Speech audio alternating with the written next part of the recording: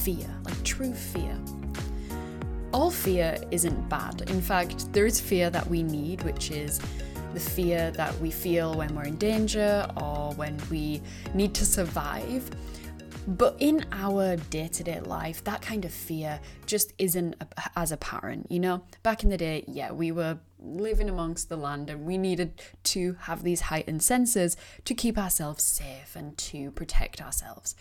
But in this day and age, our fear can sometimes come from doing something different, trying something new, maybe changing careers, moving houses, starting a new relationship, leaving a relationship. There are so many things that we fear. And I read this quote by Bob Proctor, and he said, "The interesting thing about fear is that it's the same as faith. Both demand you believe in something you cannot see. Fear and faith are the same thing. We believe that we feel fear, and we believe that we have faith, but we can't see the actual thing. There is no evidence to prove either way. It's just how we feel about something. It's a presumption of something. And how we feel directly affects the actions that we take. How we feel affects what we do on a day-to-day basis.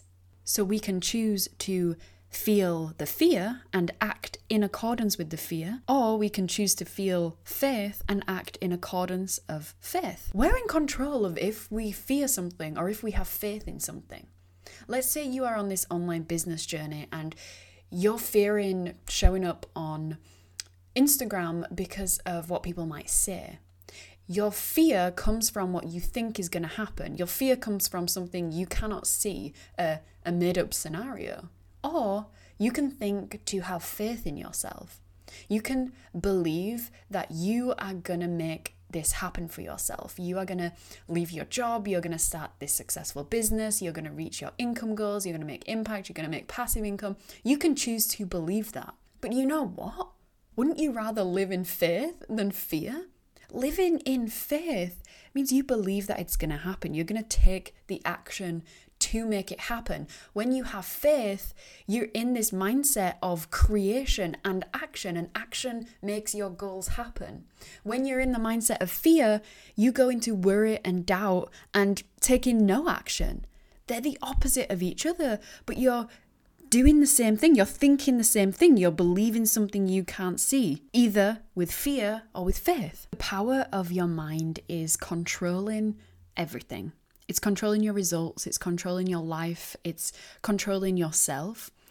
And that mind, what we feed our mind, is completely down to us.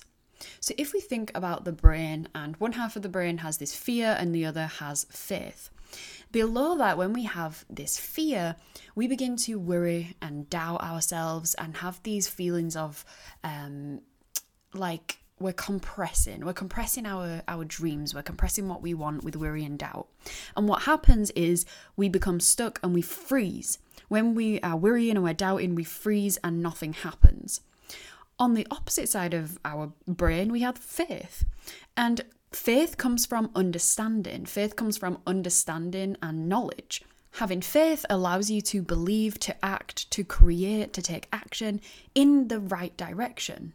So if you think about when you have a thought or an idea or something you want to do, which direction is that going in? Are you having this idea and immediately taking it over to the fear side and worrying and doubting and freezing and taking no action? Or are you taking this idea and learning about it, understanding it, getting knowledge on that specific subject, and then moving it into faith and acting in accordance with faith? Creating, taking action, reaching your goals. The choice is completely yours. You could have a habit of living in fear. So everything you do turns into worrying and doubting, and it becomes habitual. So every situation that's presented to you, you act in the same way. The opposite is also true. You can have a habit of being faithful and believing in yourself and acting in that way, that's become habitual too.